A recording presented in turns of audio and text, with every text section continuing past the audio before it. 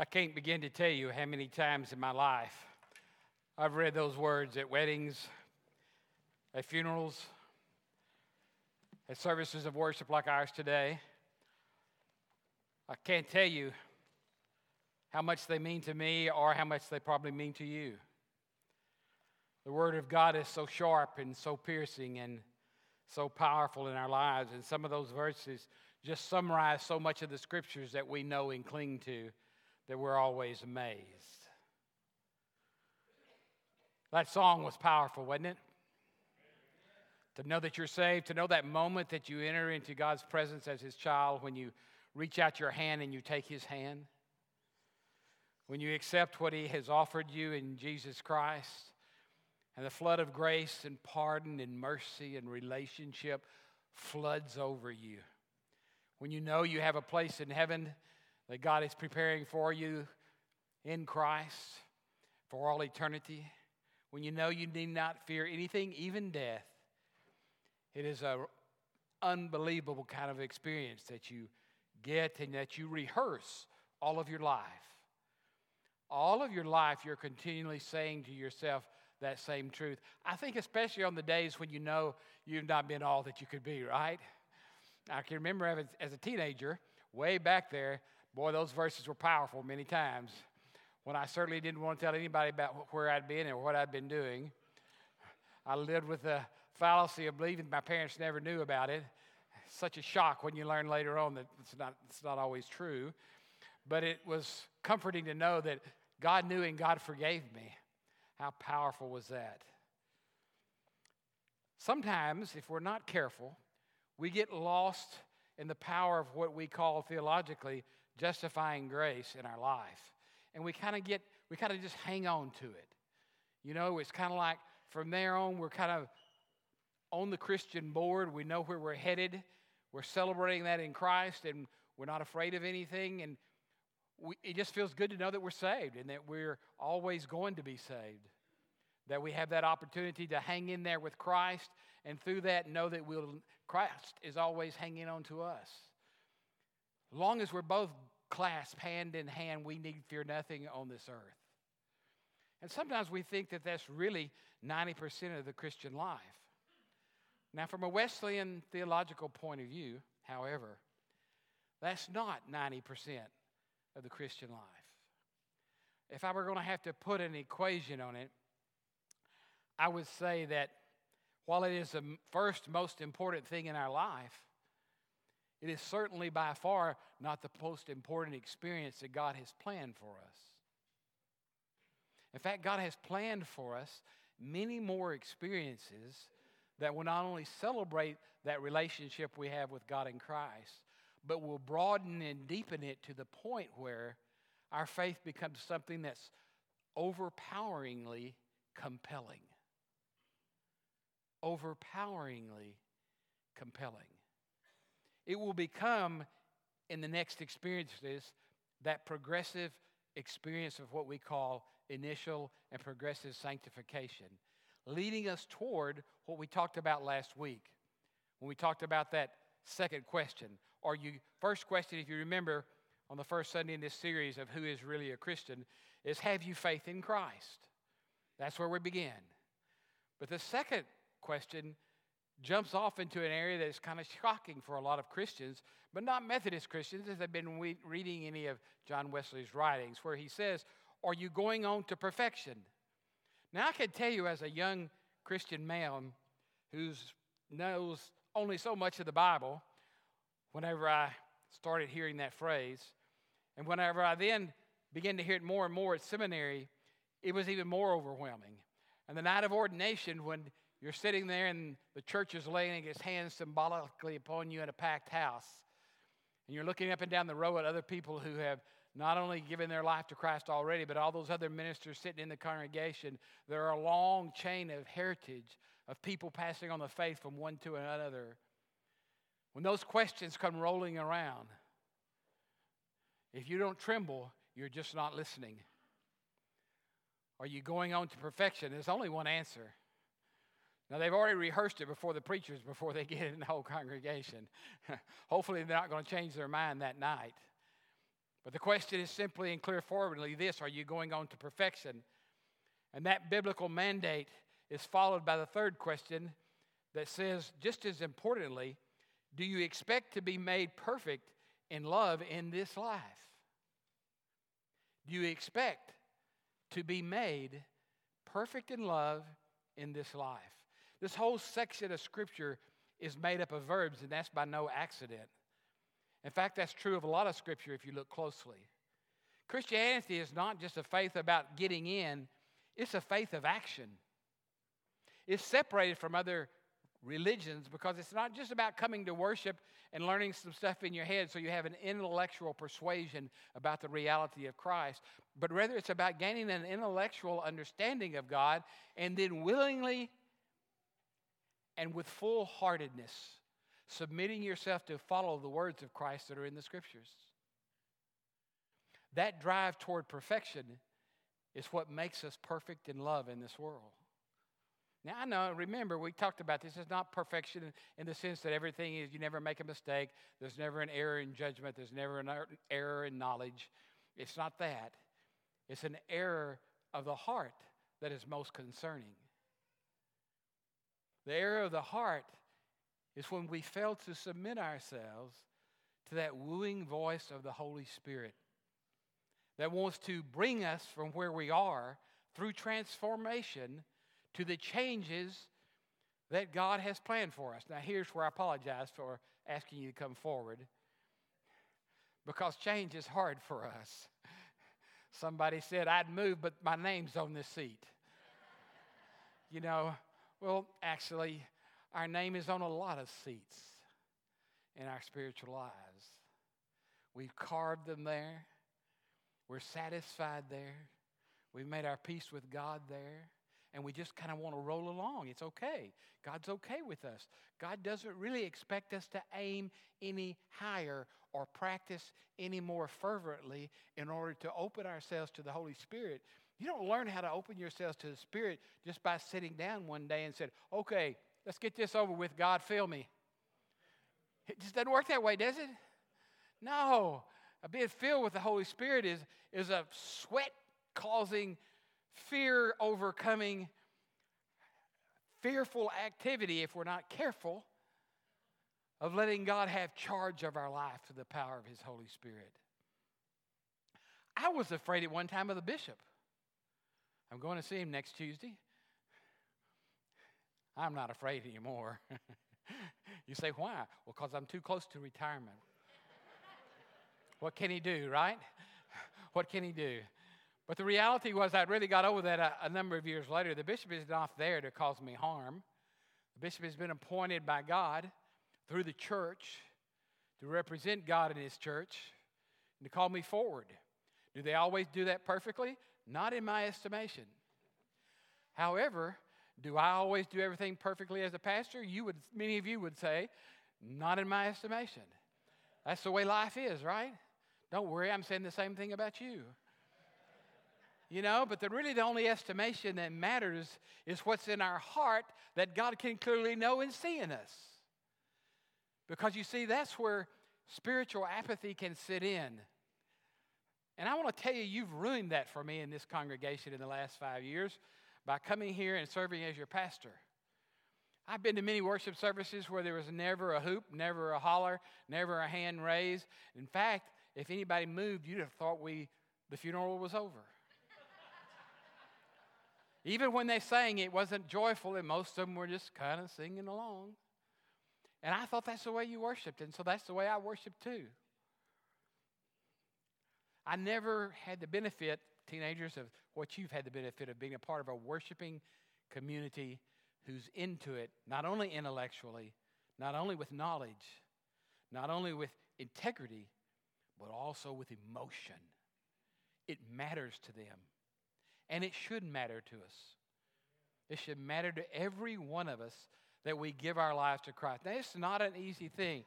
And the last question I'm going to use today is the fourth question in the book, Carolyn Road. And it is simply this. Now, you got to picture this all together. It's not spread out over 3 or 4 weeks. Hear this. I'm going to do it again. Have you faith in Christ? Or are you going on to perfection? Do you expect to be made perfect in love in this life? Are you earnestly striving after it? Ooh. Ooh. They just pile up on you. And this is the end of this series of questions that he asked them. All of this is about your relationship with God in Christ. Because you know what? For pastors and for people in the pews, if your relationship is not active and growing, if it's not healthy and strong, then nothing else is going on right in your Christian life. It's just not. We can fake religious activities and we can be in religious places, but until our heart is yearning to be closer to God, until our lives are being molded and shaped in the image of Christ, until we are really open that if the Lord says go, we go, until we're open to responding when the Lord says do this and we do it, then we are withholding ourselves from Christ. We are withholding ourselves from grace. We are blocking God's intentions for us because we're aiming too low. It's not good enough just to be saved. It's not good enough just to sit upon what we think we've already received, because the hardest thing in the world to do is to stay in faith sitting up on that little box of your first moment of salvation. The hardest thing to do after that is to gain some knowledge about Christ and not feel sufficient with the knowledge that you have. The hardest thing of that is to put that knowledge into practice. Now watch this. Here we go. Are you ready? Are you hanging on? We're running toward our supper with the Lord together. Are you ready? Okay, here it comes. Listen to these questions that Carolyn asked after that. After those four questions, or in the third and fourth question, she says, are you going somewhere spiritually?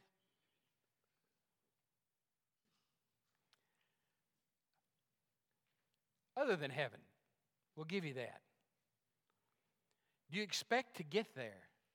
Do you expect to get there? Have you counted the cost? You see, perfect love is about an active, ongoing pursuit of ever-deepening love, she writes. It means that you are avoiding spiritual stagnation by continually pressing on toward the prize of perfect love that God has offered you in Jesus Christ.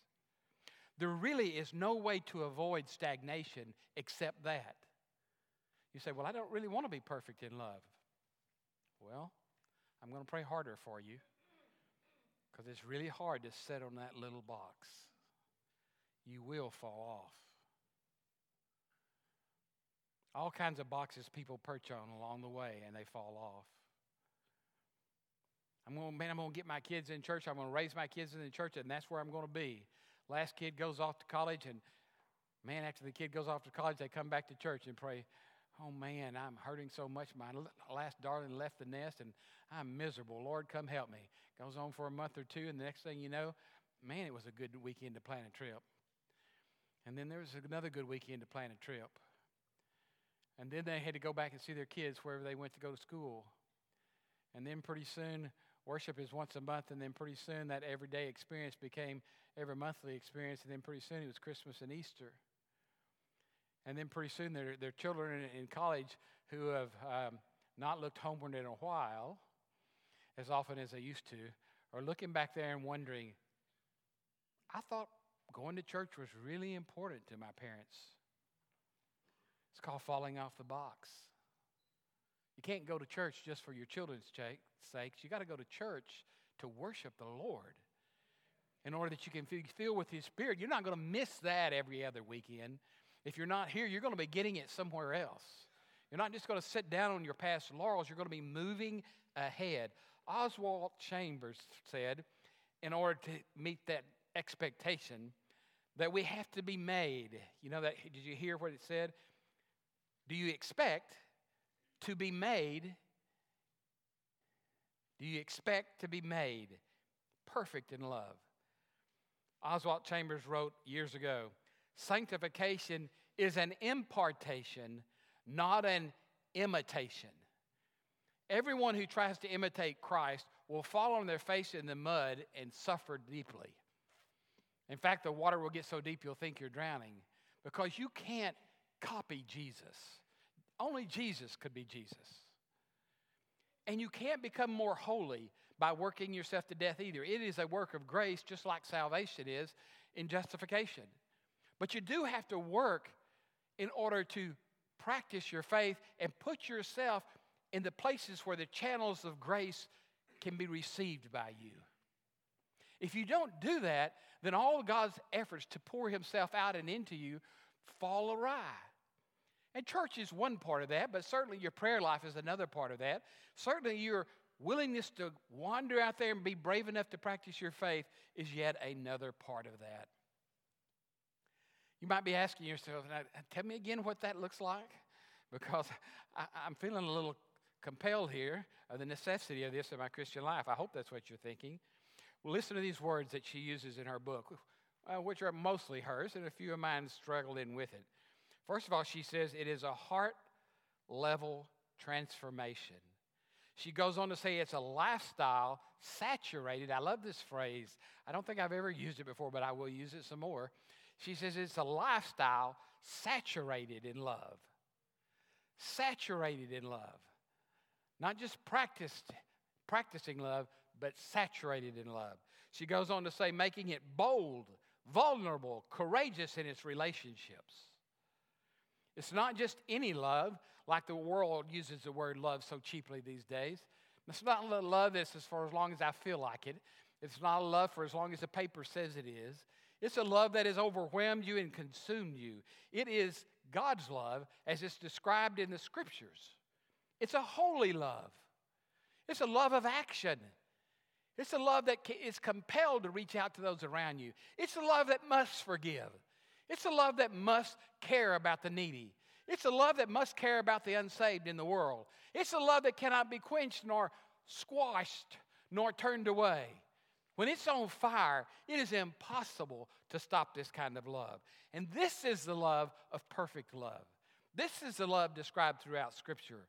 It's much more than just a feeling. Yeah, feelings kind of go along with it, but not the kind of way we use feelings. It is more than feelings. It is a commitment. It is a commitment of the heart. It is a commitment of your life. It is a lifestyle and an obedience to what God calls you to do and who God calls you to be. It is other-focused. And all this work is done by the Holy Spirit only and if we continue throughout our lives, as long as we draw breath, to let the Holy Spirit in. Who wants to separate themselves from that? Who wants to be separated from the life as God wants to pour it into us? Who's afraid of becoming all God wants you to be? I used to be afraid, and it's terrible to admit this, and this is to my shame in my process of becoming who I needed to be. Early on in my life, a kindergarten teacher once described Sarah as a little missionary. She said, every time some kid gets in trouble, I look up 5 minutes later, and there's Sarah over there talking to the kindergartner and consoling them and making them feel better and taking them to the chair. She's going to be a missionary or something like that. And you know what I thought? A missionary? That's what I thought, Charles, Becky. You thinking about sending my daughter to Africa or to China? Surely you must be mistaken. Lord, you don't really want that, right? I thought that was an important prayer for my daughter, right? God forgive me. God forgive me. That's how little I've been taught about missionary work and being perfect in Christ's love. As I came to know that, it's not really important where I want my children or grandchildren to be. It's who I want them to be. I want them to be people who hear God's call wherever God is calling them. The same thing I want for you. I'm through now. I really am. Don't get nervous. Well, that's almost through. Are you striving after it? Are you aiming high, intentionally and sacrificially, to love people more? I remember, and I am through here, pastors, if you want to come on up. before I read the last bit of Scripture. When I first came here, I heard a lot of stories. Brian, I want to thank you in advance for being part of the message this morning. I heard about Brian Rose. Pastor, you haven't seen anything yet in finance. Really? Yeah, there's this man-eating, staff-eating person who guards the budget and who rules with an iron fist. And then I would hear lay people talk about Brian, and they'd say, oh, yeah, he's quite the animal when it comes to finances. And they would kind of smile. And I thought, well, this is going to be fun. You know, I like finances too. And then I met Brian. He was on his best behavior for a while. And now 5 years later, he still is. He's a big old teddy bear. I can't believe everybody was afraid of Brian. Now, he cares about the finances. He better not mess around with the finances. But he's a teddy bear. Sorry, Brian, I gave you away. Don't tell anybody outside here that he's a teddy bear, okay? Because he has employees and all that kind of stuff. You already know that, right? And you know, that's what I'm talking about when we talk about knowing somebody and really knowing somebody. That's what I'm talking about when I talk about knowing Jesus and really knowing Jesus. Now, what do I mean by earnestly? Just these words. I'm going to read from Paul again. Verse 12 in chapter 3 of the book of Philippians. Some of you could recite it for me. Not that I have already obtained it or have already become perfect, but I press on so that I may lay hold of that for which also I was laid hold of by Christ Jesus. Brethren, I do not regard myself as having laid hold of it yet. This is near the end of his life. But one thing I do, forgetting what lies behind and reaching forward to what lies ahead, I press on toward the goal for the prize of the upward call of God in Christ Jesus. That is Christian perfection. That is doing what God has called us all to do. Questions for pastors? Yes. Questions for everyone else in the church? Yes. Let us all heed them with joy this morning. In the name of the Father, and of the Son, and of the Holy Spirit. Amen.